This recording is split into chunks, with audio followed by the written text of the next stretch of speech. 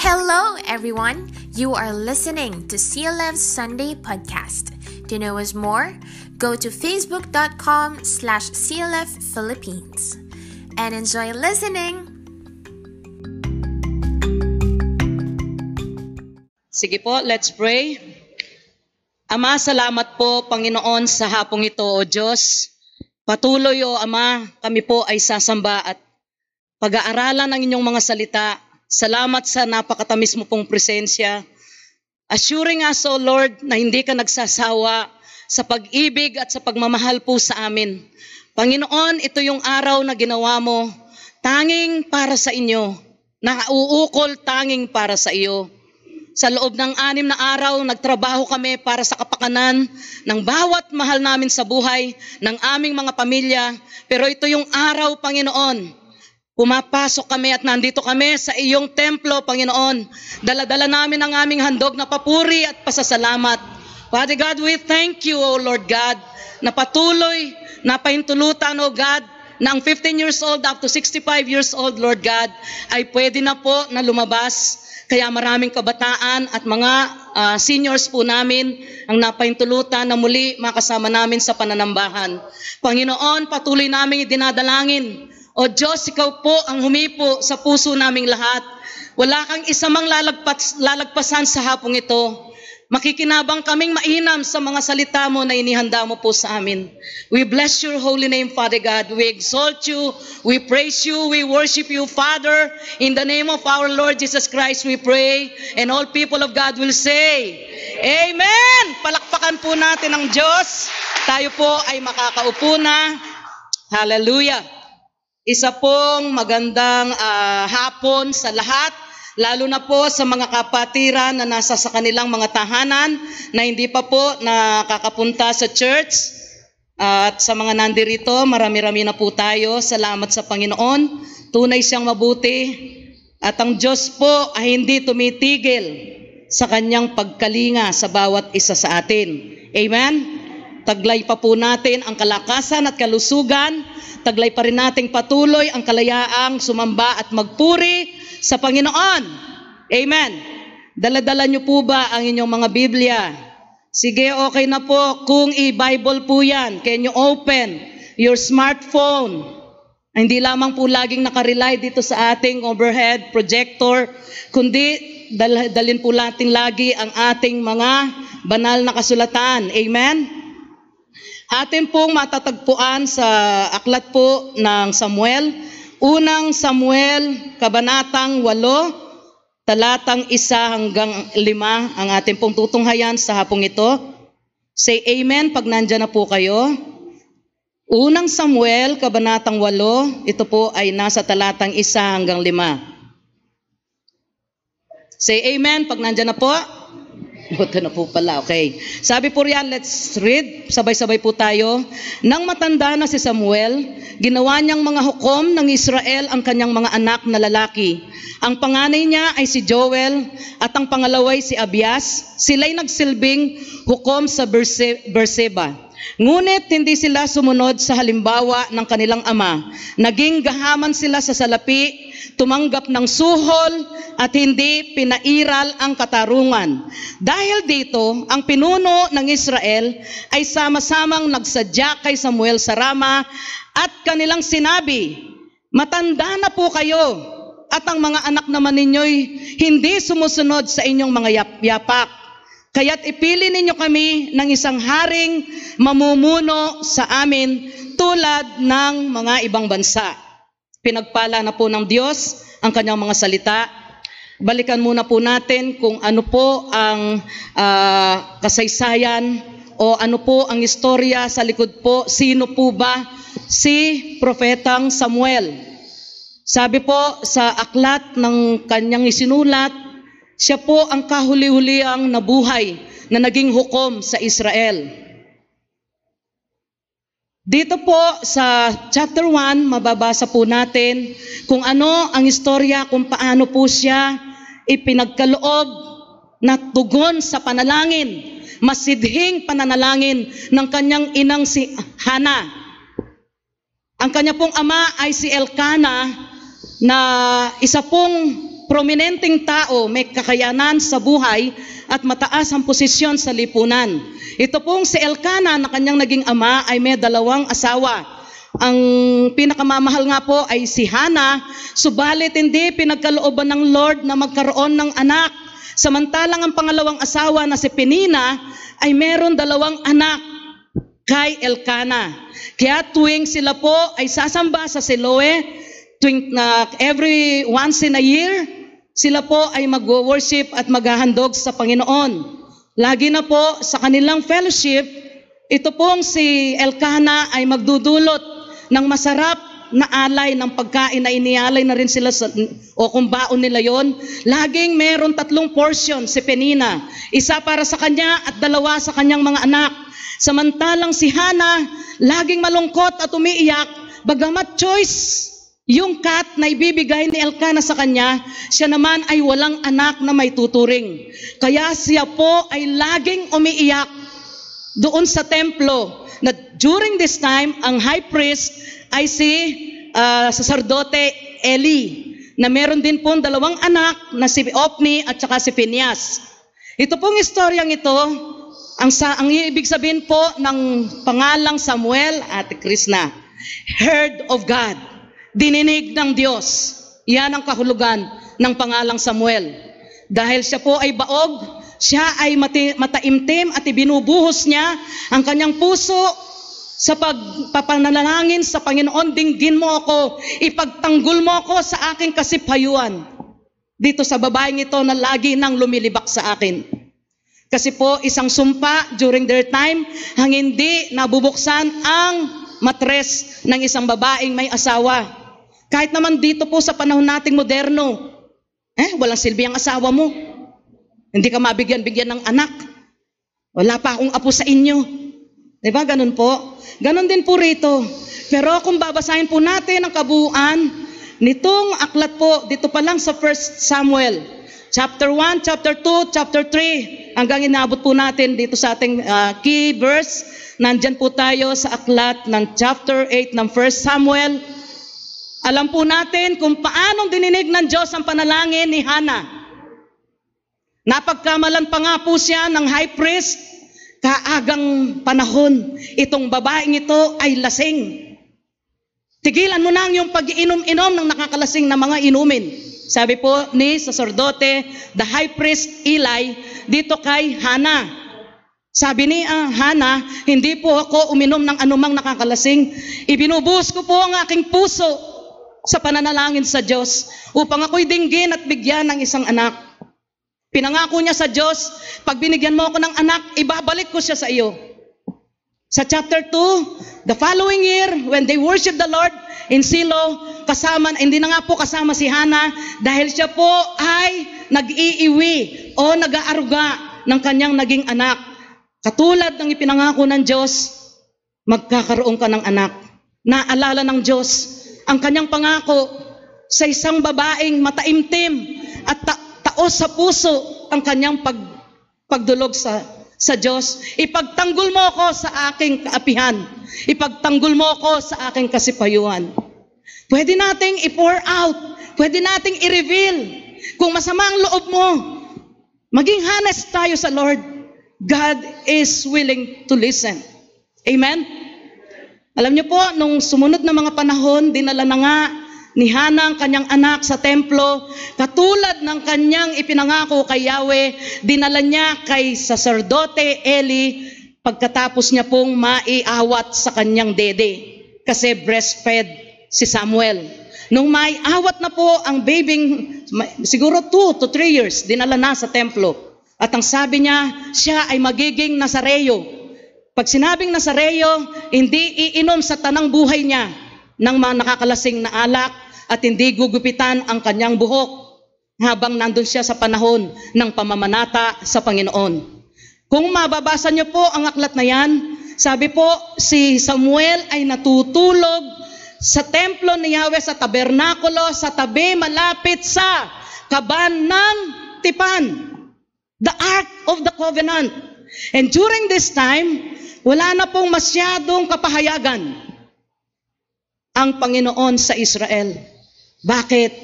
Habang meron po silang hukom, sila ay sumusunod sa Diyos. The moment mamatay ang hukom, babalik sila sa pagsamba sa mga Diyos-Diyosan na nakita nila sa kanilang kanugnog na mga bayan. Tingnan niyo po yung binasa natin. Bigyan mo kami ng hari katulad din ng ibang mga bansa na nakikita nila. Ito po ay lust of the eye, lust of the flesh, and pride of life. It is the work not of the Holy Spirit in their lives, it is the work of the flesh. Against sa kalooban ng Diyos. Amen? Ang Diyos po ang nangako. At nakita nila ang kapangyarihan ng Diyos simula pa lang nang ilabas sila ni Moises sa Ehipto kung paano ipinakita ng Panginoon ang kanyang kapangyarihan. Sila ay nasa ilang pero walang isa man sa kanila ang napudpod ang sandalyas. Amen? Walang isa man sa kanila ang nagutom. Sa panahon na sabi nila mapait ang provision na tubig sa batis, ginagawang matamis ng Diyos na sa kanila ay nakasubaybay, na sa kanila ay umaakay. Even in this book of 1 Samuel, sila po ay nakakita sa chapter 3, chapter 4, dahil nga po ang mga anak ni Propeta Eli or High Priest Eli ay gumagawa ng kalikuan doon sa mismong templo. Pag meron pong naghahandog, sila na po ang nauuna kukuha, kung yan po ay choice cuts ng mga karne, kinukuha po nila, mauuna pa bago sunugin ng ibang mga levita o ng mga pari. Kung nilalaga sa malaking palayok, meron po silang mahabang tinidor. Kung ano yung kakapit o tutusok do sa tinador nila, sa kanila po yun, nauuna pa sila sa hinahandugan na si Yahweh. Amen? At yung kanilang ama, si Opni po ito at saka si Phinehas. Ang kanilang ama, si saserdoteng Eli, nandun sa kanyang pinakapaboritong pwesto, sa tarangkahan ng templo, lalaging sasabihin lang niya sa kanyang mga anak, nababalitaan ko ang inyong ginagawa.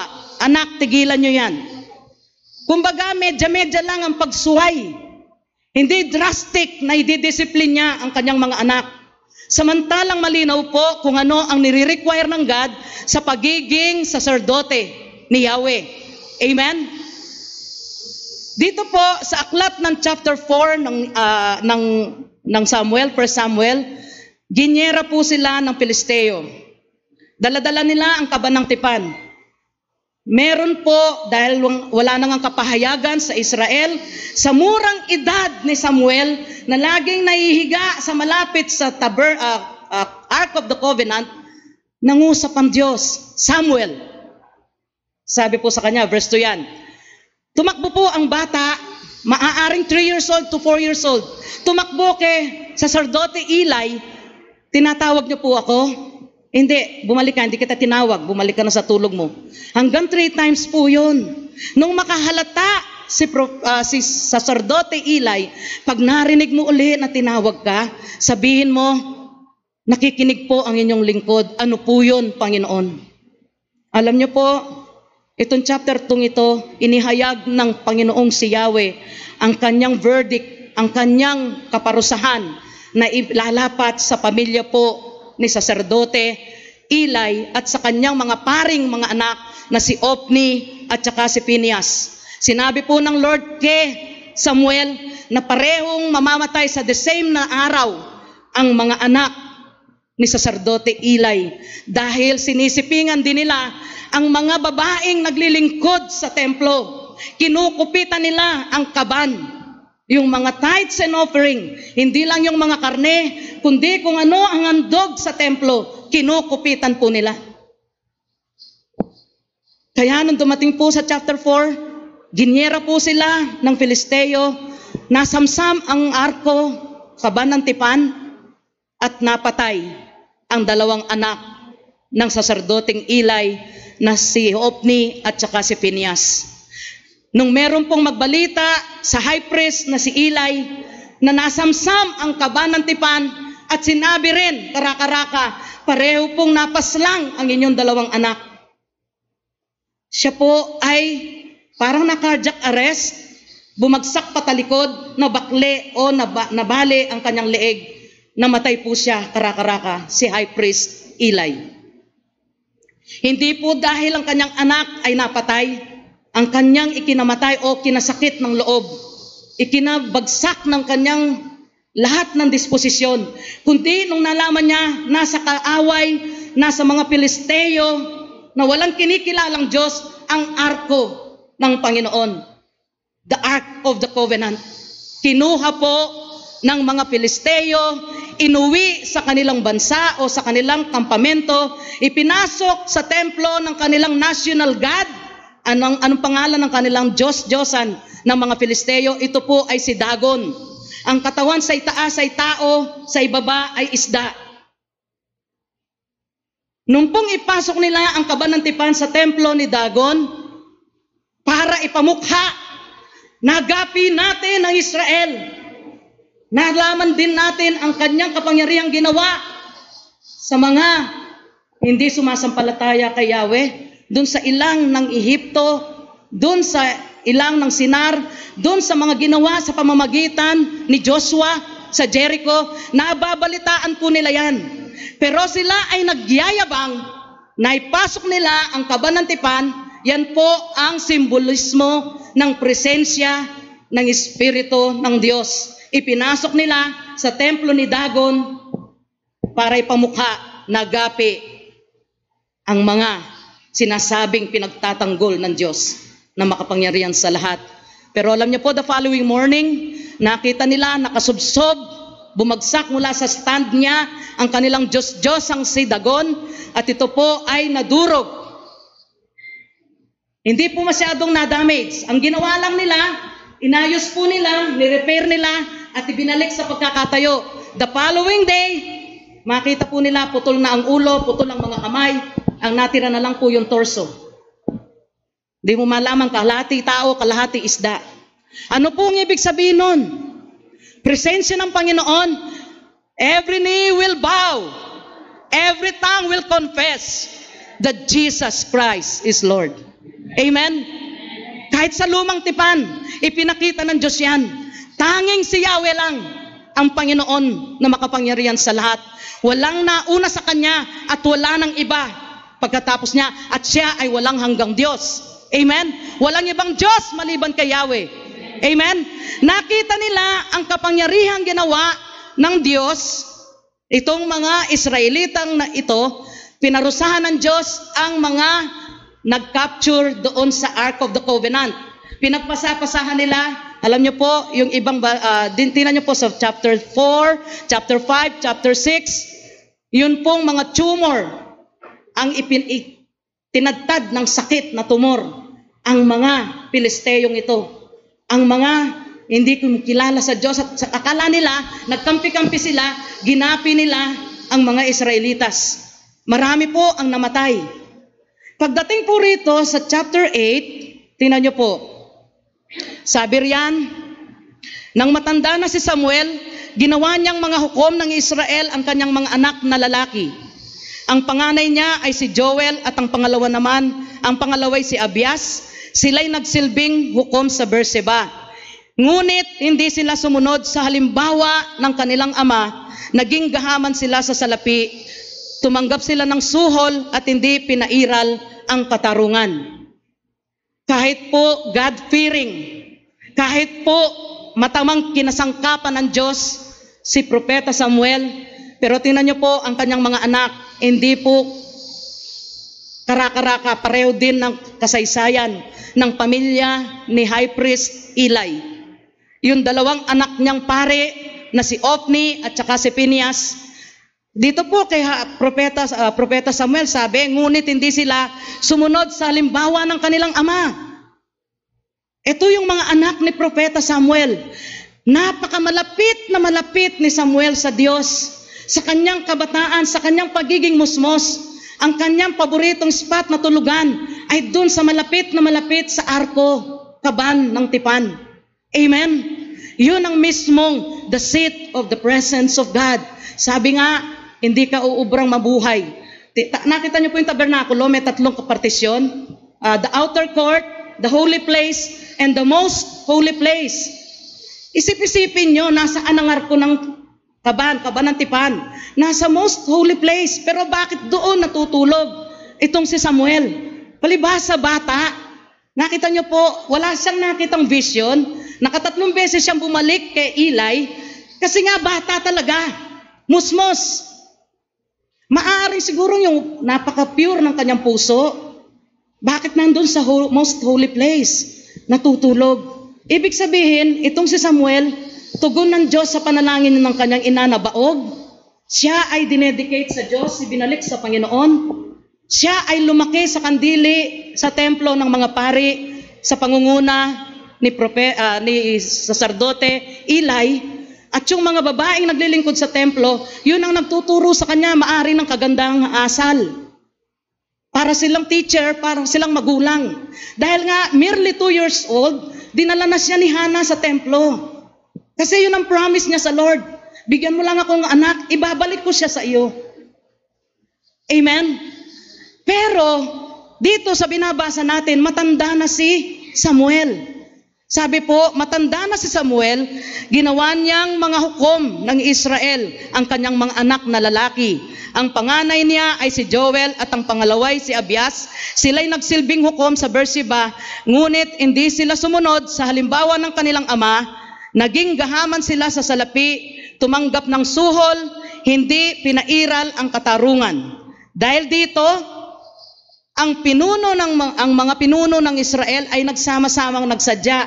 Naging pagkakataon nila ito para sila ay magkaisa, pakiusapang maigi at i-request kay Samuel na bigyan mo kami ng hari. Samantalang nakita nilang malinaw kung ano ang ginawa ng Diyos, doon pa lamang sa presensya ng Kabanatipan, sa Asdod, doon sa Filistea, kung paano tinagtad ng bukol at ng mga tumor ng Diyos ang mga hindi tuling ito na akala nila nagapi nila ang Israel. Ginawa nilang trophy, ginawa nilang parang ito ang aming patunay na nagtagumpay kami sa Diyos ng Israel. Kasi nga po yung arko ng tipan o yung Kabanatipan. Pero alam niyo po kung anong nangyari sa kanila? Tinagtad sila ng salot ng Diyos. Sabi po sa English, tumor. Parang tadtad. Nagnanaknak ang mga katawan. Nakita nilang malinaw yan kung paano kumilos ang Diyos. Doon sa templo ni Dagon, siya po ay nadurog. Ibig sabihin, walang ibang Diyos maliban kay Yahweh. Pero itong kanilang ginagawa, bigyan mo kami ng hari. Kasi yung mga anak mo, ginawa mong mga hukom, hindi naman sumusunod sa yapak mo eh. Tsaka matanda ka na. Ang sabi po ng Lord, dyan sa chapter pa rin yan, sa chapter 8 verse 7, sige, pagbigyan mo sila. Hindi naman ikaw ang kanilang tinatanggihan eh. Ako, sabi ng Lord. The same thing with Moses. Nung nasa desert po sila, laging yung puso ni Moses, sasabi niya, patayin mo na lang ako. Ako ba ang nagsilang sa mga ito? Puro reklamo, puro daing, puro ang daming nakikita, puro negatibo. Sabi ng Panginoon kay Moses, hindi ikaw ang kanilang tinatanggihan, ako. Sabi po ng Lord, the moment we reject the man of God, hindi po yung man of God ang nire-reject natin. Lagi na po tatama yun sa Panginoon. Dito bilang tayo po ay mga taong literal na we are a mere man, pero tayo mga anak ng Diyos. Sana wala na sa atin, ay gusto ko si ganon. Magaling mag-preach yun eh. Ang galing-galing nun eh. Anointed yun eh. Ayaw ko dyan. Meron pa nga pong kasaysayan tayo eh. Pag ang nagpipreach si ganito, attend kayo Parang pinagkukumpara. The moment we reject the man of God, we reject God Himself. Amen? Hindi lamang po nataon dahil Pastor's Month sa buong mundo. Pagtiwalaan po natin ang Diyos. Meron pa ngang alingas-ngas na, wala namang, saan ka ba nag-aral? Saan ka bang Bible school? May PhD ka ba? May DVD ka ba? May DMD ka ba? Diba? Mga masteral ka ba? Hindi po eh. Ang Diyos po tumitingin sa puso. Amen? At alam niya kung ikaw ay liko, hindi ka makakatakas sa paningin ng Diyos. Hindi tayo makakaalpas. Nakikita niya ang lahat. Amen? Sabi rito, alam na alam ng Lord, ang kanyang mga anak naglingkod. Sabi po rito, ngunit hindi sila sumunod sa limbawa ng kanilang ama. Naging gahaman sila sa salapi. Tumanggap sila ng suhol. Hindi pinairal ang katarungan. Ang isang tao, sino man po ang magpapasuhol, lalabo po ang kanyang paningin para i-implement ang katarungan, ang justice. Amen? Si Lord po mismong nagsasabi niyan, the moment na tumanggap po tayo ng bribe, the moment tumanggap po tayo ng gifts, ng mga suhol, pangmerienda lang, may kiling na po at talaga naman, magkakaroon na ng biases ang tao. Amen? Para bang wala naman sa loob mo, nabigyan mo lang ng pangmerienda. Minsan kalakaran Tama po, sabi rito, hindi nila naging gahaman sila sa lapi, tumanggap ng suhol, at hindi pinairal ang katarungan. Ano po yung cross-reference po niyan? Sabi po sa Exodo 18:21, ngunit pumili ka ng mga taong may kakayahan, may takot sa Diyos, mapagkakatiwalaan, at di masusuhulan. Gawin mo silang tagapangasiwa sa libo-libo, daan-daan, 5-50, at 10-10. Yan ang utos o bilin ni Lord doon kay Moses. Pipili ka ng taong mapagkakatiwalaan, hindi masusuhulan. Kasi pag nasuhulan ng tao, ala na po. Pwede nang bilhin ang iyong verdict. Ng panahon po ni ex-President Joseph Estrada, the hoodlum in robe, yan ang sinasabi niya. Sa judiciary po yan. Para bang yung hatol sa husgado sa iyong usapin, for sale. It's for a price. Kahit naman po pala dito sa mga anak ni propetang Samuel, kung tutuusin, itong kanilang ama ay malapit na malapit sa Diyos. Yung buong buhay niya po, itinalaga niya sa Panginoon, sa pagiging masunurin sa kagustuhan ng Diyos, sa kalooban ng Diyos. Ipinatutupad niya kung ano ang sinasabi ng Panginoon. Tingnan niyo po, sa kanilang sinabi, matanda na po kayo. Ang mga anak naman ninyo hindi sumusunod sa inyong mga yapak. Kaya't ipili ninyo kami ng isang haring mamumuno sa amin tulad ng ibang mga bansa. Sabi po rito, yung kanilang pagkakamali, unang-una po, sabi po, they wanted their own way instead of God's way. When they told Samuel na sila po ay italaga niya ng kanilang hari katulad ng ibang mga bansa. Sabi po riyan, sa kanilang pagpupumilit, yung matinding kasalanang nagawa ng Israel dito, ay nais nilang ang masunod ang kanilang kalooban kaysa sundin ang kalooban ni Yahweh, na nagpakita ng maraming makapangyarihang gawa, mga himala, mga tanda, sa kasaysayan nila. Nakatala po yan. Lagi na meron pong book of records kung ano ang ginawa ng Diyos, nababalita, nababantog sa ibang kanugnog na mga bansa, kung paano kumilos ang Diyos sa kanyang mga minamahal at piniling lahi. Pero eto, sila po, dahil merong pride of life, sila po ay may lust of their eyes, lust of the flesh. Gusto nila kung ano yung nagaganap sa ibang mga bansa, ganon din sila. Hindi na kontento na sinabi ng Diyos, siya ang kanilang magiging tagapagtanggol. Siya ang kanilang magiging tagapamuno. The captain of the host ay si Lord para sa kanila. Gusto nila merong mga colonel, merong mga 4-star general, kagaya ng ibang mga bansa. Yun ang kanilang gustong mangyari.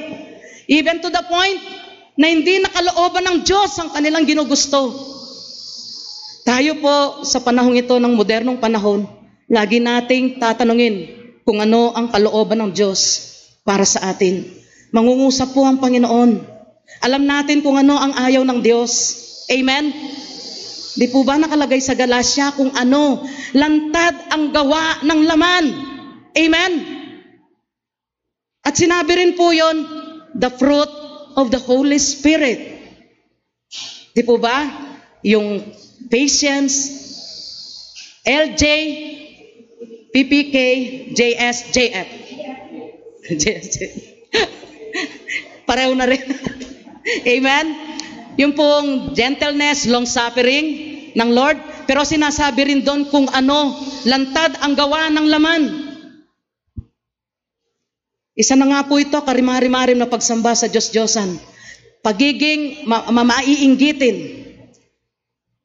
Yung gusto ng ginagawa at kagustuhan ng laman, di po ba, pagkakampi-kampi, pagkakabaha-bahagi, yun po yung mga sinasabi.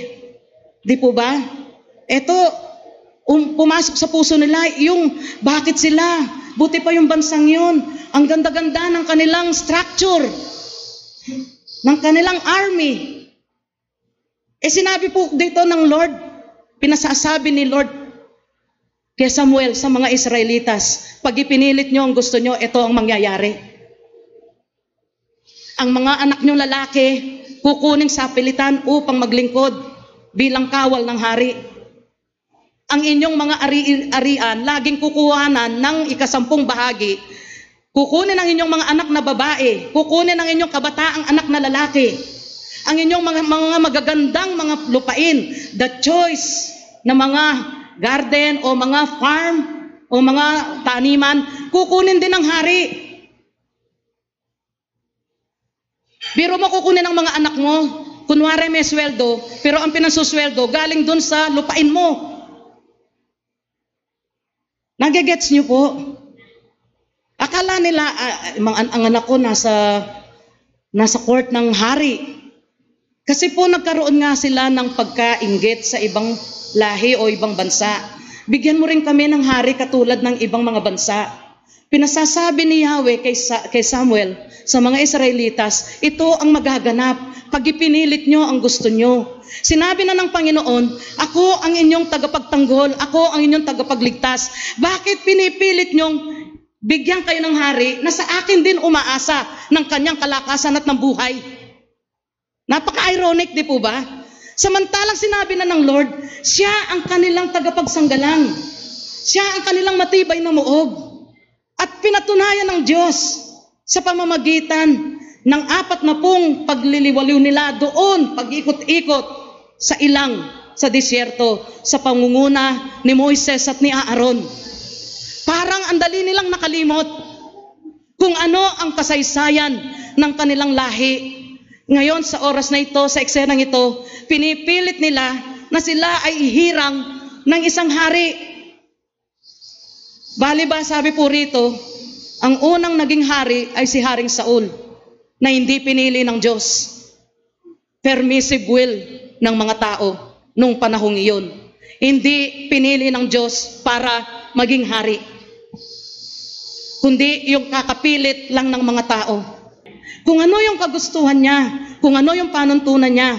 Sabi niya, habang ating sinusunod, tinutupad ang kanyang mga kautusan, hindi po tayo mapapariwara. At lagi na ang kanyang kalinga at kandili ay nasa atin. Amen?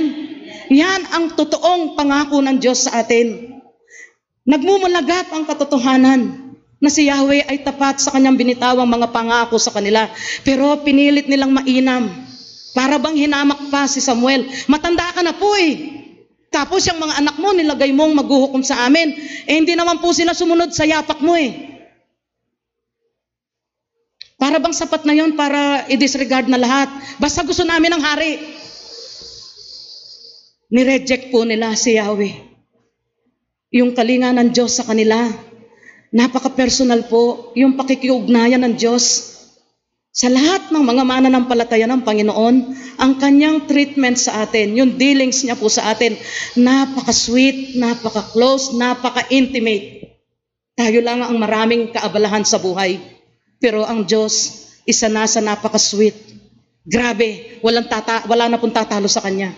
Matindi, ang grabing matamis, wagas, dalisay na pagmamahal na nais igawad ng Diyos, ipadama po sa atin. Kahit ang dami-dami nating mga excuses, kahit ang dami-dami nating mga nagagawang kapalpakan, ang Panginoon, lagi pa rin ang kanyang mainit na pagkalinga at pagyakap sa atin. Yun ang kanyang ibinibigay. Amen? Ito pong eksenang ito, sabi niya, pakinggan mo sila. Sige, sundin mo yung kanilang nais. Hindi naman ikaw ang kanilang tinatanggihan. Kanina sabi ko parang inamak panla, ininsulto si Propeta Samuel. Matanda ka na po kasi. This time po, alam niyo po ba kung ano edad ni Samuel? I'm merely 60 years old. Kasi senior citizen pa lang niya. Pero ang salita nila sa verse 5, matanda ka na po. Ang mga anak naman ninyo ay hindi sumunod sa inyong mga yakap. Kaya't ipili ninyo kami ng isang haring mamumuno sa amin tulad ng ibang mga bansa.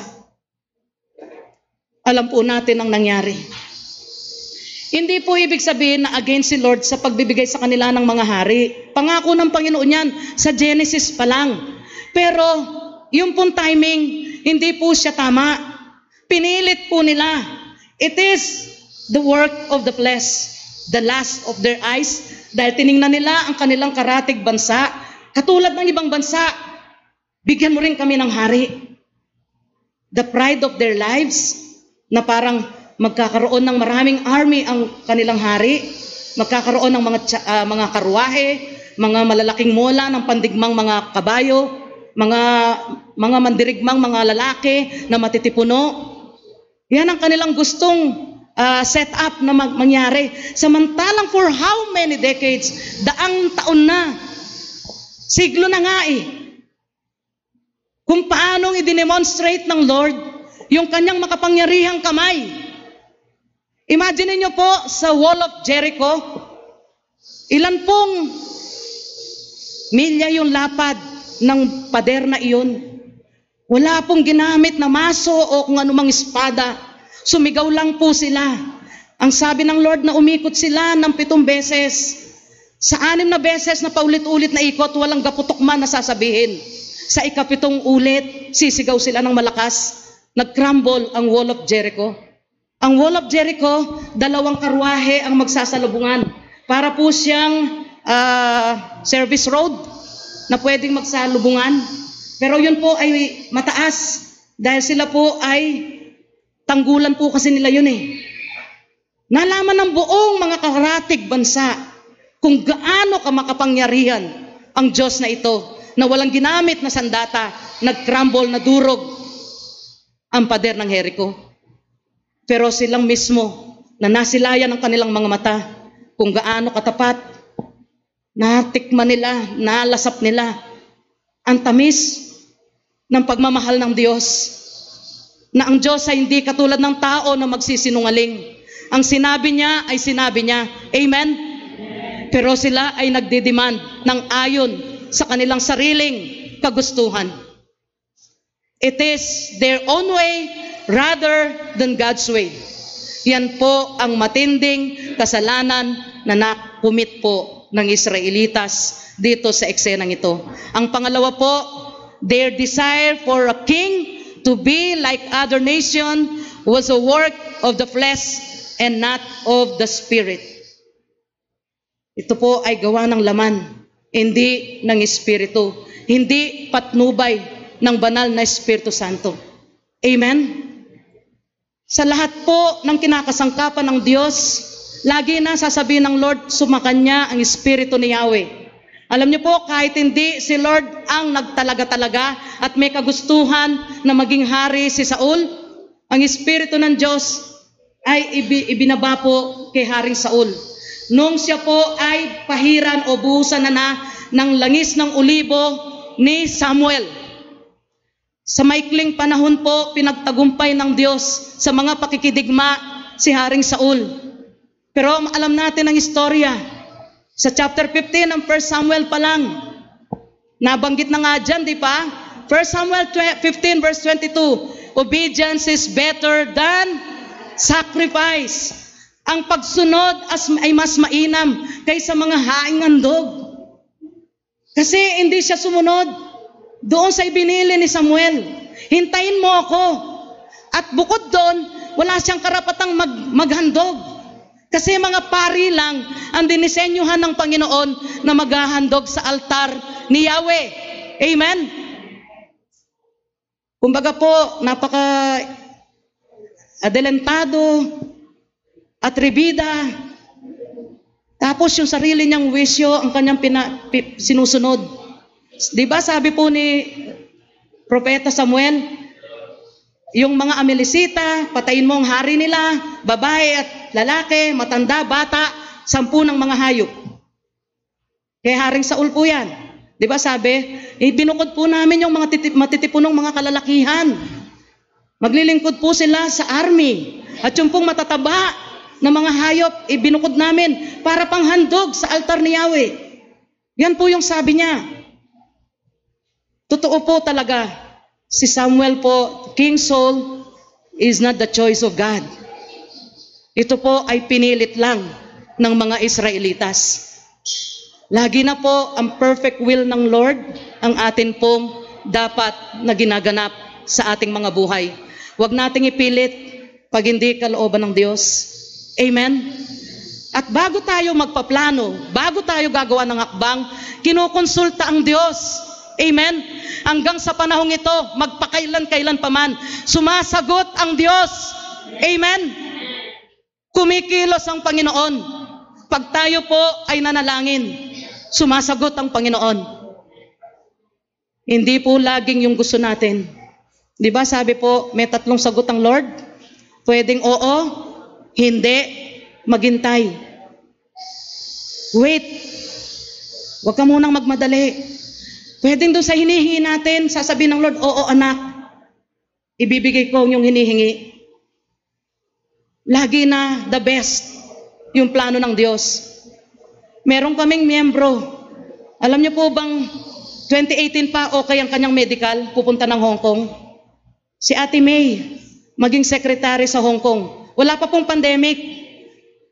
Nagkaroon naman po ng rioting dyan sa Hong Kong. Yung madudugong pagrarayot, naka-black yata, naka-white, parang magkakalaban yung mga ganun dyan sa Hong Kong mismo. Doon po siya pupunta. Alam niyo po ang puso ni Ate May, sabi niya ayaw niyang umalis. Ako po ay nanalangin. Kasi po siya yung parang kanang kamay ko sa Navotas. Lord, kung talaga pong iaalaw mong makaalis si Ate May, bigyan mo po ako ng kapalit niya. Alam niyo po bakit? Itong kapatiran nito, pwede po siyang electronics, pwede po siyang electrician, pwede pong karpintero. Nakarating kayo sa church, siya po ang nagkakalikot ng mga spotlight. Alam niyo po ba yung mga sirang amplifier, napapaandar niya. Yung mga microphone na ganito, kinikiskis niya ng, yung umido lang pala, pastora. Yung mga ganun po, napapaandar niya. Yung pong puso ng kapatid na ito, siya mismo ayaw niyang umalis. Pero ang kanyang magulang, siya na lang po kasi ang walang asawa, parang naisip din niya sa kabilang banda, sino ang susuporta sa kanyang tatay at nanay dahil siya na lang ang walang asawa. Pero pastorayo ko po, alam niyo po itong nag-COVID, si Ate Nelly dahil 60 years old na mahigit, hindi na pumasok sa City Hall ng Navotas. Alam niyo po kung sino kapalit sa kanyang posisyon? Si Ate May. Sinabi na naman sa akin, ayaw ko po, pastora. Puro po siya paglilingkod sa Lord. Alam niyo po kung ano yung binigay ng Lord sa kanya ngayon? Yung pagdidibone ng bangus, boneless bangus. Kinukuha siyang anong tawag doon? Resource person para magturo sa mga maliliit na grupo. Yun po yung, ayaw niya yung 8 to 5, kumbaga na trabaho. Siya po ay jack of all trade, kumbaga, dito sa Navotas. Ate Myra, di po ba? Kaya, ang Panginoon po, alam ang puso natin. Kung tayo po ay gagawa ng plano sa buhay natin, bago po natin balangkasin, ipanalangin po natin. Amen? Gagabayan at gagabayan po tayo ng Diyos. Mamamangha ka, masasabi mo, saan ko kinuha yun? Minsan nasasabi natin, anong nangyari? Naa-amaze tayo sa kilos ng Diyos. Hindi magkakamali ang Panginoon. Amen? Hindi niya tayo aakayin sa ikapapahamak natin. Amen? Ano ang pruweba? Nagmumulagat na pruweba. Di ba binigay niya ang kanyang bugtong na anak dito? Sa krus na ito? Ang sasalbahin nga natin eh. Wala namang magugustuhan ng Diyos sa atin eh. Pero pinili ng Panginoon na mamatay dito sa krus na ito para sa atin. Amen? Walang katiting man na magugustuhan sa mga pag-uugali natin. The sinful nature of man. Likas tayong makasarili. Likas tayong maramot. Amen? Pero dahil lang sa ginawa ng Diyos na paghuhugas ng ating mga kaluluwa, ng ating buong katauhan, masaganang dugo ni Jesucristo ang luminis sa atin. At inilagay ng Diyos ang kanyang pag-ibig at Espiritu sa atin. Kaya tayo nakakasunod sa kalooban ng Diyos. Amen? Kung ang Panginoon ay nananahan sa ating mga puso, malaki bang abala sa atin kung ibulong natin sa Kanya kung ano yung ating gagawin? Amen? Lagi bang pupunta tayo sa Lord pag grabe na ang ating sitwasyon? Parang terminal na? Amen? Ba't hindi natin i-dedicate sa Kanya ang lahat ng araw ng ating mga buhay? Pag ba sinabi ng doktor, stage 3 na po ang bigsi ninyo. Tapos magkakandara pa. Napakaganda po ng kasaysayan ni Samuel. 2 taong batang lalaki na bagong awat sa suso ng kanyang nanay na si Hana. Ipinalik po siya sa nagkaloob sa nanay niya. Kung bibigyan mo ako ng anak, ibabalik ko rin siya sa iyo upang maglingkod sa iyong templo. Tayo walang ginawang ganyan. Wala tayong dinalang anak na para sa Lord na yung anak ko. Magpatuloy lang po tayong lumakad ng naaayon sa banal na kalooban ng Diyos. Hindi yung ating kagustuhan, kundi yung kagustuhan ng Diyos. Amen? Matindi pong kasipayuan, matindi pong sakit ang nangyari sa paghahari po ni Saul. Grabe, ang ipinataw niyang buwis sa mga tao ng Israel, lagpas-lagpas. Kung dito sa Pilipinas, sabi, ang mga working class is 32% ang kinakaltas sa inyo. Parang ganun din po, hilahod na. Laging ang tinatamaang masidhi, yung working class. Parang ganun. Di po ba yung nangyari sa OFW? Dadagdagan pala dapat kayo ng PhilHealth. Anong nangyari? Di nilantad ng Diyos. Patuloy po tayong mag-pray. Sa ating prayer and fasting, 40 days and then another 40 days, nakikinig pong matama ng Panginoon. Alam niyo po kung ano yung mga nalalantad ngayon? Dati pa po nating iniiyak dun sa hindi pa po ganito ang church. Natatandaan ko po, hindi pa ako na-assign sa Batangas at sa Nabotas.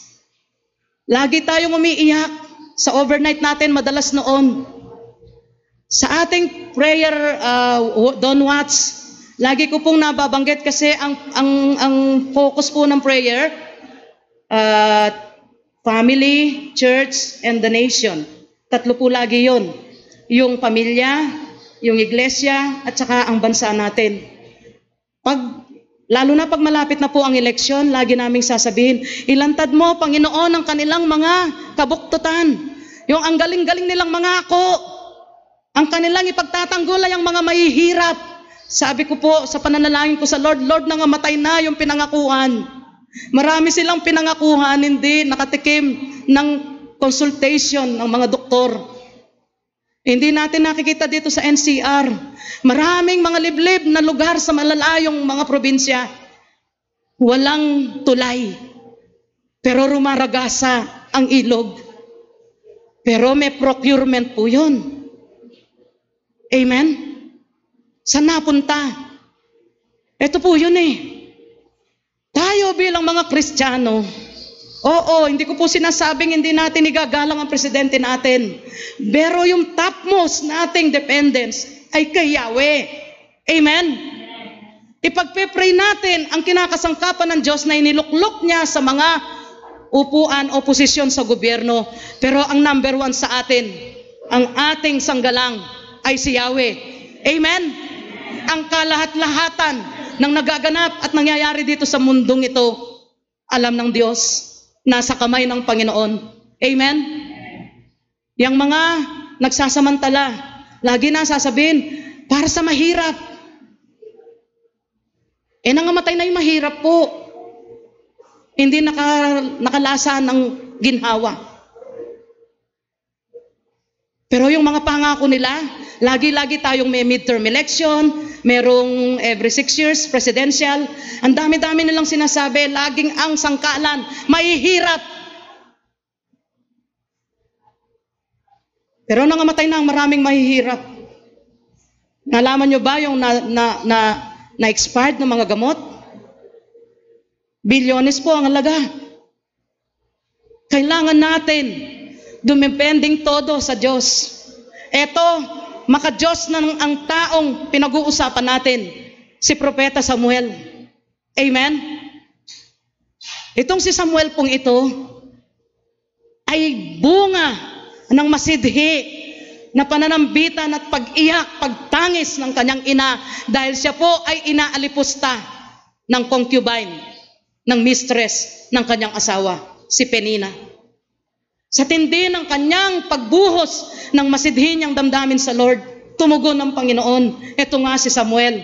Itong Samuel na ito, na God-fearing man, na great man of God, na kinasangkapan niya sa Israel, pero still, yung kanyang dalawang anak, ang panganay ay si Joel, tapos yung isa ay si Abias. Ginawa niyang hukom sa Israel, pero naging gahaman sa salapi. Sabi po sa teksto natin, at sila ay hindi makatarungan kasi nasusuhulan. Anong pagkakaiba sa situation natin? Kaya ang dependence po natin, iiyak natin sa Diyos. Hindi natin ipipikit ang ating mga mata. Hindi nyo sasabihin, Kristiyano kasi tayo, hindi tayo makikialam dyan. Alam nyo po bang sa pilitan talagang nakakaltas ang PhilHealth deduction sa mga working class? Yung salita nila, nagiginigisa tayo sa sarili nating mantika. Papayag lang ba kayo ng ganun? Hindi tayo magrarally. Iluhod natin ang ating mga tuhod. Sambitin natin sa Diyos dahil ang Diyos nakikinig. Lahat ng nakikita natin. Di ba sabi nila, salamat sa presidente ngayon. Kung kayang ibang presidente nagkaroon ng pandemya, yung bang 200 billion, saan kaya napunta? Itong presidente nga, gustong-gusto na niyang gumanap ng katotohanan ng matuwid Pero doon sa LGU, doon sa amin sa Pampanga, isa lang ang apelido na nakakuha ng SAP. Walang ibang nahalo kundi yung manugang. Ang sakit. Kababayan ko pa man din, kabalen ko pa man din, masakit. Akala ng tao, nakakaungos siya. Akala ng tao, nakakagulang siya. Bakit? Nakapikit ba ang Diyos? Sa ibang kaparaanan, babayaran natin yan pag tayo ay gumagawa ng kalikuan. Amen? Hindi nakapikit ang Diyos. Nalalaman niya ang lahat. Akala nila nakapang-isa na sila. Hindi na sila nagkakasya ngayon sa by the millions. Letter B na ang outstanding ngayon. Bilyones ang pinag-uusapan.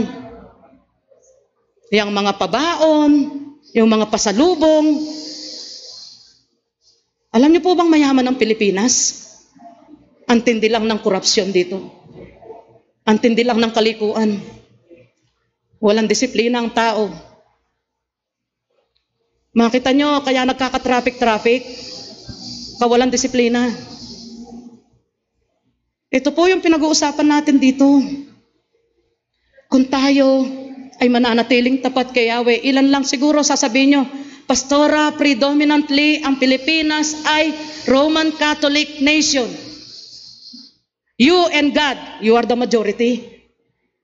Bakit? Tingnan nyo si Hannah, nanay ni Samuel. Siya lang ang nananalangin dun Tingnan nyo ang sinagot ng Diyos sa kanya. Di ba ito si Samuel?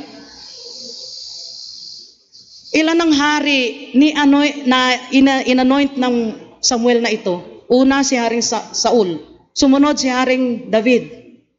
Ang daming ginawa ng Panginoon sa pamamagitan ng kanyang buhay. Matindi ang kanyang kalungkutan nung narinig niya na sinabi ng mga Israelites, yung kanilang mga leader ng clan, Sabing ganyan, bigyan mo kami ng hari. Hindi siya nasisipayo o nababagbag ang damdamin o nalungkot ang kanyang kalooban dahil ang kanyang mga anak ay liko, kundi dahil narinig niya, inaayawan na ng Israelitas si Yahweh. Kasi nagdidemand sila, bigyan mo kami ng hari. Yun ang masakit kay Samuel. Nung marinig niya, nabigyan mo kami ng hari. Hindi niya partikular na iniiyakan. Maaaring sa personal na kanyang devotion o pakikitungo sa Diyos, iniiyak niya yung kanyang mga anak na dadalawang lalaki na nagpapasuhol at naging gahaman sa salapi at hindi ipinatupad ang katarungan dun sa Israel. Pero ang lalong nakapagbigay sa kanya ng sakit ng kalooban ay ang narinig niya na nagdidemand ang Israelites na bigyan sila ng hari katulad ng kanilang karapit na mga bansa. Yun po kasi yung eksena na talagang inireject na ng Israelites si Lord. 100% nag-turn around po sila, tinalikuran si Lord na ang dami-daming ginawang makapangyarihang gawa sa pamamagitan ng mga leader na ibinigay sa kanila. Amen? Amen? Yun daw pong pag-reject sa man of God is directly rejecting God. Kahit po dito sa ating kalipunan, wag po tayong magkakaroon ng biases. Wag po tayong magkakaroon ng favoritism. Diyan po magbibreed yung pagkakanya-kanya, paksyon-paksyon. Ayaw ng Diyos yan. Nakalagay yan sa aklat ng Galatia 5 na ang bunga ng laman ay pagkakampi-kampi, pagkakanya-kanya. Yan po yan, bunga po ng laman yan. Against dun sa bunga ng Espiritu Santo. Amen. Mapuno po tayo at mamutiktik tayo sa bunga ng Espiritu ng Diyos kaysa sa bunga ng mga kinakatha ng ating makasalanang mga kaisipan at laman. Isuko nating totally everything we have, we are. Isuko natin sa Diyos. Amen.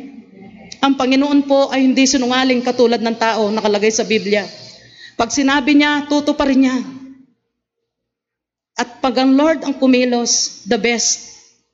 Kahit sa akala mo, ang pangit na naging sagot. Nung Tuesday po, nandun kami sa Pampanga, sa Makabebe. Doon pa lang po, inilibing ang asses ng tiyahin ko at saka tsuhin ko. Yung mga anak, umiiyak, bakit? Maaaring sa oras na ito, wala tayong maapuhap na sagot, bakit sabay silang namatay? Isang araw ng Huwebes, hindi makahinga ang tiyahin ko, sinugod sa district hospital sa Makabebe. Nung nalaman ng tsuhin ko, bumagsak ang tsuhin ko, nauna pang namatay ang tsuhin ko kaysa sa auntie ko. Namatay ng alas 10 ang tsuhin ko, namatay ng 12 pasado ng hapon ang tiyahin ko, the same day. Sabi ng mga pamangpinsan ko, bakit, ba't sabay? Ang Lord ang nakakaalam. Darating yung panahon, maaapuhap natin ng sagot. Sabi ko sa kanila, all things work together for the good of them who love God, who are called according to His purpose. Lahat ay nagkakalakip-lakip na gumagawa sa ikabubuti ng mga nagsisiibig sa Kanya. Sila na mga tinawag ayon sa Kanyang mabuting panukala. Amen? Yun ang Diyos natin. Sa tingin ng literal na mata natin, bakit? Pero may reason ng God. We cannot question God. Inaalaw niyang magtanong tayo ng magtanong. Meron pa nga na nagtatampo. Meron pa nga tumatalikod sa Diyos. Pero ang tiyaga ng Diyos. Amen? Yung long suffering ng God. Yung gentleness ng God sa atin. Hindi masusukat. Grabe. Tindi ng pagmamahal ng Panginoon sa atin. Tayo po bilang mga Kristiyano, tumayo po tayo sa nararapat. Tindigan natin kung ano ang kagustuhan ng Diyos. Pag nakikita natin na hindi na tama, wag na tayong makisama. Yung iba, nakikisama lang daw. Nakikisama lang po, sa kalaunan, nakisama na. Ano tawag nila? Nilamon na ng sistema. Yung mga ganun po. Kaya sana po, we have to stand our ground. Yung salita ng Diyos, tingnan niyo po, sabi niya kay Samuel, sige, bigyan mo sila ng hari. Pagbigyan mo ang kanilang hinihiling, Hindi ikaw ang kanilang tinatanggihan. Ako ang kanilang kinakalaban. Tingnan niyo po yung verse 12. Sila ay parurusahan ng Diyos. Sabi diyan, pag sila tumawag sa akin, hindi ko sila pakikinggan. Akala ng tao, okay lang eh. 10 taon na nakapagtago sa batas, biglang dumalaw sa kamag-anak, natimbog. Akala kasi, wala na, nagiba na ng itsura, nagiba na ng hairdo, o nagpakalbo, ganun. Pero wanted pala sa isang lugar. Sabi nga, diba, be sure your sin will find you out. Talaga pong ang ating kasalanan, hahanapin at hahanapin po tayo niyan. Dahil ang Diyos ay banal, hindi po makakaalpas sa Kanya ang anumang gawang kalikuan. Hindi kailanman siya pumikit, hindi kailanman siya naidlip, nakikita niya ang ganap sa lahat ng sandaigdigan. Amen? Kaya itong nangyayaring ito, akala ng mga pinuno ng mga lipi ng Israel, binubuli nila si Samuel, bigyan mo kami ng hari, kasi matanda ka na eh. Tapos yung mga anak mo, hindi sumunod sa yapak mo. Nung narinig ni Samuel yon, nasiphayo siyang todo at nanalangin siya sa Diyos. Kasi alam niya, masyado siyang close at intimate sa Lord. Alam niya ang nararamdaman ng Diyos. Bakit? Di ba bunga siya ng panalangin ng nanay niya? Di ba natutulog siya sa ilalim ng Ark of the Covenant? Masyado siyang close kay Yahweh. Yung high priest na si Eli, malabo na ang pandinig sa mga vision at saka mga revelation ng Lord. Yung 2 taon ang kinausap ng Panginoon para i-reveal ang judgment sa pamilya ni High Priest Eli sa kanyang 2 anak na pari, si Ophni at saka si Phinehas. Imagine that. Nung narinig ni Samuel na humihingi ng hari ang mga Israelitang ito, parang sasabog ang dibdib niya sa sama ng loob. Bakit? Tinanggihan nila si Yahweh. Yan ang maling-maling gagawin ng mga anak ng Diyos, to reject God. Amen? Para ka nang nag-invite. Para kang lahat ng sipayo sa buhay, lahat ng matitinding problema, ali kayo. Parang ganun eh. Mawawala sa atin ang covering natin. Amen? Gagawin kang punching bag ng dyablo kasama ang kanyang mga alipores.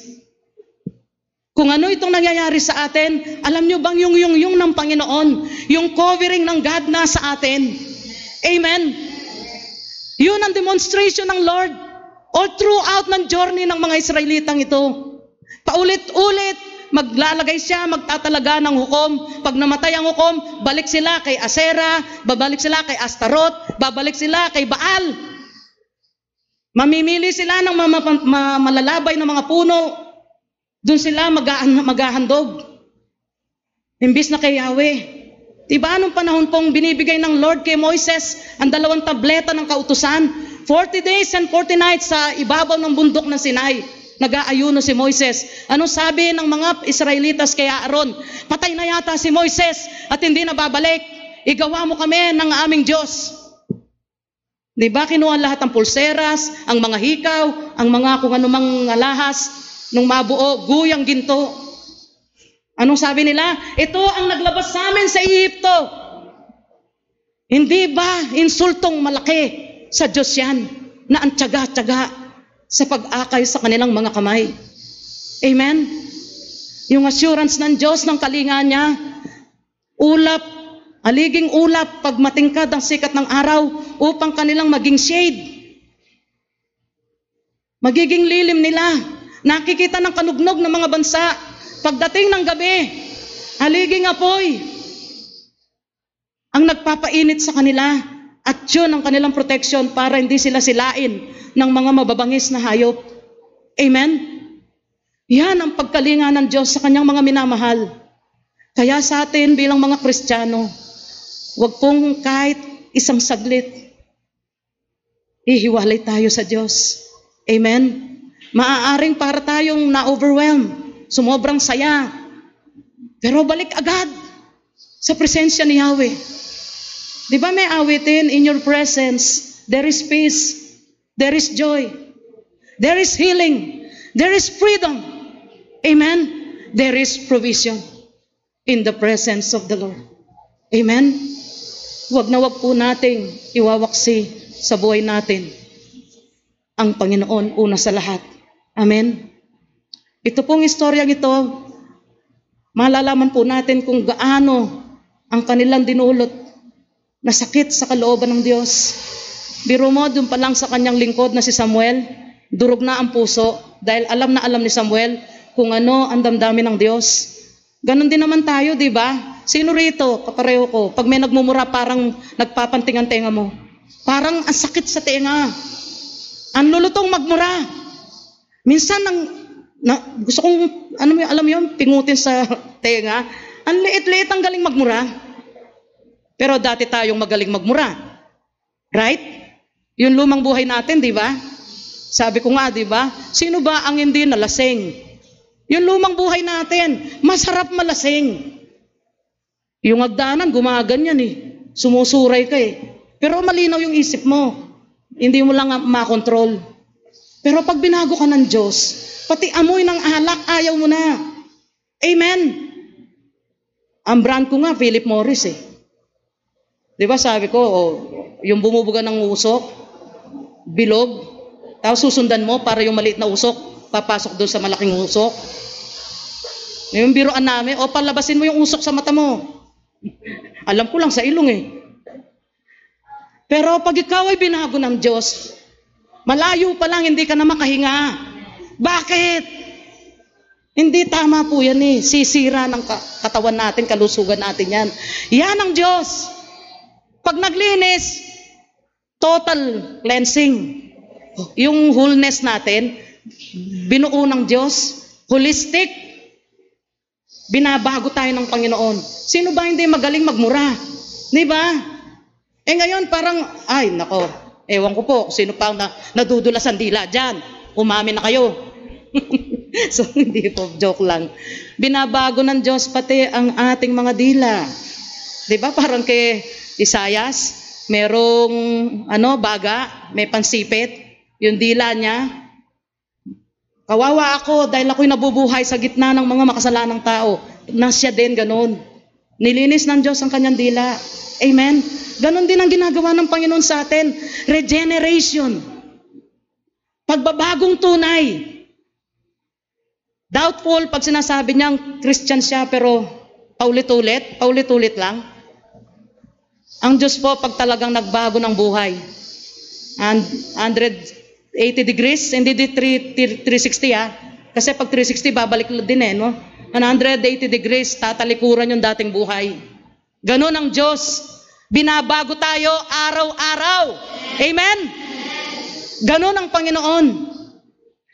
Kaya kahit yung mga karanasan natin sa Kanya mula nung tayo ay kumilala sa Kanya, hindi po yun magsusuffice para tayo ay tumalikod at mag-reject sa Kanya. Amen? Hindi po natin pwedeng gawing garantiyan kasi binigo ako ng Diyos eh. Wala nga tayong karapatang magganyan. Minsan, utak mo, binigo ka ng Diyos. Mamaya, mali yung paraan mo eh. Kaya hindi mo nakuha yung tugon eh. Tapos si Lord ang may kasalanan. Kagaya ng sinasabi ko, alam naman pala ng Diyos na hindi kami magkakatuluyan. Bakit binuo pa yung batang ito? Sinusuntok niya yung kanyang buntis, yung kanyang tiyan, nabuntis siya. Bakit? Nung bang pumasok kayo sa motel, kinusulta mo ang Diyos? Laging ang Diyos ang sisi. Yun po eh. Yung normal na buhay natin dito, ang Panginoon nagparanas din sa atin ng katakot-takot na himala sa mga buhay natin. Amen? Kaya kahit katiting din, wala tayong anumang dahilan para lumiban sa Panginoon. Amen? O magtampo man lang sa Lord. Amen? Kasi tapat ang Diyos. Minsan tayo ang nagbibigay ng tara kay Lord eh. Lord, gusto ko ganito. Pag ito po ang nakita ko, ibig sabihin yan ang tugon mo. Marunong ka pa sa Lord. Pag na-process pong lahat ng papeles ng smooth, ibig sabihin, kalooban mo po yan. Sigurado ka? Tinatasahan ng Diyos.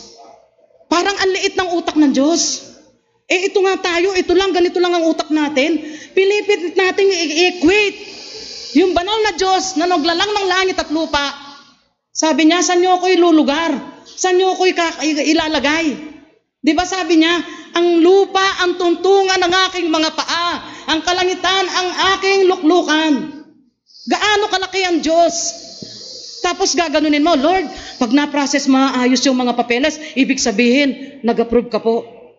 Narinig mo ba? Sinabi niya, sige nak, go on. Maglinger muna sa panalangin. Wala kayo doon sa kilala ko. Sabi ng Lord, ikaw ang para sa akin. Walang kaalam-alam yung lalaki. Sinabi ng Lord, ikaw raw ang aking mapapangasawa. Ba't walang sinabi ang Lord sa akin? Sabi ng lalaki, magkakamali ba ang Diyos? Huwag pong ganon. Yung mga hyper, sumusobra sa kahiperan. Di ba? Ang Diyos ay Diyos ng kaayusan. Amen? Kahit po ito, tingnan nyo yung binasa natin, napaka-practical way of living, everyday, daily lives natin. Yan po yung nangyari sa kanila. Tamo, yung sabi, naging kahaman sa salapi, tumatanggap ng suhol, at hindi pinatupad ang katarungan. Di ba? Kahit saan dito sa atin, ganyan. Huwag po tayong magpipikit ng mata. Pag nakikita nyo yung manalangin tayong mataimtiman. Amen? Kung hindi naman tayo magrarally at may placard eh. Hindi po ganun. Walang ganun, Mars. Tayo po ay mag-pray. Yun ang ating best weapon. Amen? Wala nang tatalo doon. Sa sandata natin yun. Panalangin. Kaya nga po, di ba, ang meaning ng pangalan ni Samuel, dininig ng Diyos. Dininig ng Diyos ang panalangin ng kanyang inang baog, ang naging bunga si Samuel. Amen? Huwag kaming padadaya sa aming mga pakiramdam. Nakala namin ang layo-layo mo, Lord. Pero ang katotohanan, O Diyos, ikaw ay laging nakamasid, nakamanman sa amin. Ang dami-dami naming kapalpakang nagagawa. Pero hindi mo pwedeng i-violate kung ano yung tunay mong kalikasan. You're a loving God. Yung long suffering mo sa amin, grabe. Yung katsagaan mo, Panginoon. Hindi mo nga nililistahan kami ng nagagawa naming mali. Kagaya ng sinabi ni Haring David, kung itatala ang nagagawa niyang pagkakasala laban sa iyo, kukulangin ang papel sa buong daigdig na ito upang lahat yan ay maitala. Panginoon, sabi ng inyong mga salita, hindi mo kami pinarurusahan katapat ng aming nagagawang pagkakasala. Kung ikaw ay magalit, hindi po nagtatagal. Banayad ka kung mag-correct sa amin. You're so gentle, Lord God. Tinitiyak mo na matututo kami. Hindi kami wawasakin, kundi kami ay tinuturuan upang lalong tumibay at tumatag, lalong nakakapit sa iyo, Panginoon. Dakilang Diyos, patuloy ko pong idinadalangin ang mga ama ng tahanan, yung mga providers sa family. Matagal na pong panahon na hindi po normal ang lahat. Sila po yung gustong mag-provide ng tama sa kanilang mga mahal sa buhay, ang kanilang mga pamilya. Una sa lahat, ikaw ang Diyos na kanilang sandigan at gawing kanilang malaking muog. Ikaw ang katugunan sa mga hibik ng kanilang mga puso. Panalangin na nawa magkaroon sila ng pagkakakitaan. Ikaw yung Diyos na nagbibigay ng karunungan sa bawat isang mga may tiwala at may takot sa iyo. Ang mga tumutupad at tumatalima sa inyong mga salita, hindi mo itatakwil, Panginoon. At kailanman sila po ay nanduroon sa iyong pag-iingat. Pagpapalain mo ang kanilang mga kaapu-apuhan. Yan ang pangako mo, O Diyos. Tulungan mo kami ng aming mga buhay na ito, lalo't nakikita namin ang situation. Huwag kaming magpikit ng mata, huwag kaming magbulag-bulagan. Kung kailangan namin ratratin ng langit, kung may nakikita kaming injustices, Lord God, huwag kaming magpatiagos sa sistema ng mundong ito. Ibinukod mo kami, Panginoon. Meron kaming tatak ng Diyos na buhay. We are a peculiar people, a holy nation, saserdote ng hari. Panginoon, dito sa amin tinalakay ngayong hapon, nakalimutan ng mga tao ang kanilang nakamulatan, ang kanilang mga kasaysayan, sadya nilang kinalimutan at tinalikdan. Lagi na sila ay babaling kay Baal, babaling sa mga Diyos-Diyos ang ginawa ng mga kamay. Samantalang ang Diyos na may lalang ng lahat ng bagay, ng langit at lupa, maging ng mga buhay namin, ay kanilang tinatalikdan, kanilang tinatanggihan. Nawa sa oras na ito, walang isa man po sa amin ang masumpungan ka na nagre-reject sa iyo, Lord God. O lumalayo sa iyo, nanlalamig sa iyo, nagtatampo sa iyo, Panginoon, dahil hindi ka magkakamali. Ang mga sinabi mo, hindi magkakabula. Langit at lupa ay lilipas, subalit kahit sa kudlit ng inyong mga salita ay hindi lilipas hanggang hindi niya nagaganap kung anong kadahilanan bakit siya naisalita. Lord, salamat po ng marami. Pagpalain mo ang mga pamilyang bumubuo ng inyong iglesia, sa mga nanay na katuwang ng mga tatay. Lord, ang katyagaan ay balik mo po sa amin. Patuloy kaming magtiyaga, Panginoon, unang-una sa pananalangin. Lord, pag inuna ka namin, sabi mo sa aklat ng Mateo 6:33, datapot unahin muna namin ang iyong kaharian at ang iyong katuwiran, at ang lahat ng bagay ay idaragdag mo po sa amin. Maaaring ang tingin, Panginoon, pag magpapatuloy ang pandemyang ito, hindi normal ang kalakaran ng pagninegosyo at ng paghahanap buhay. Pero meron kaming Diyos na matapat, meron kaming Diyos na buhay, na hindi magwawaksi sa amin, hindi bibitawan ang aming mga kamay. Salamat po ng maraming maging ang mga kapatirang may mga karamdaman sa oras na ito. Po, maiisa-isa ang pangalan. Ang naalala ko si Kuya Ryan Pangilinan, Lord God, ang kasawa po ni Mary Jane, Lord God, anak ni Sister Tess. Ikaw po ang patuloy na magpababa ng creatinine ng kapatid na ito, at patuloy na ang iyong provision sa 3 times a week na kanyang dialysis. Lord, patuloy ang kagalingan, Panginoon, para kay Ryan Pangilinan, Lord God. Maging si Tata Eusebio, Lord God, Panginoon, yung tubig sa kanyang baga ay nawa madrain, Lord God. Ikaw po yung makapangyarihang Diyos sa lahat. Ikaw ang aming dakilang manggagamot. Dahil sa iyong mga latay, kami nagsigaling. By your stripes, we are healed, Lord God. You are the God who heal all diseases, Lord God. Ikaw yung Diyos na nagpapagaling sa lahat ng aming karamdaman. Ayon po sa aklat ng Exodo, Lord God. Salamat po ng marami. Sa iyo ko'y tinataas ang lahat ng concern ng mga anak mo po na nandirito, maging ang mga kapatiran na sa kanilang mga tahanan. We remember Sister Vanji Pahi, Lord God, sa loss ng kanyang mother-in-law, Lord God, sa pagpilisan dito sa mundong ibabaw ng kanyang biyanang babae. I-comfort mo ang mga kapatid na ito, si Brother James, Lord God, and all their loved ones, Father. Lord, sa lahat po ng mga nawalan ng mahal sa buhay, maaaring hindi namin nalaman, ikaw yung Diyos na aming kaaliwan.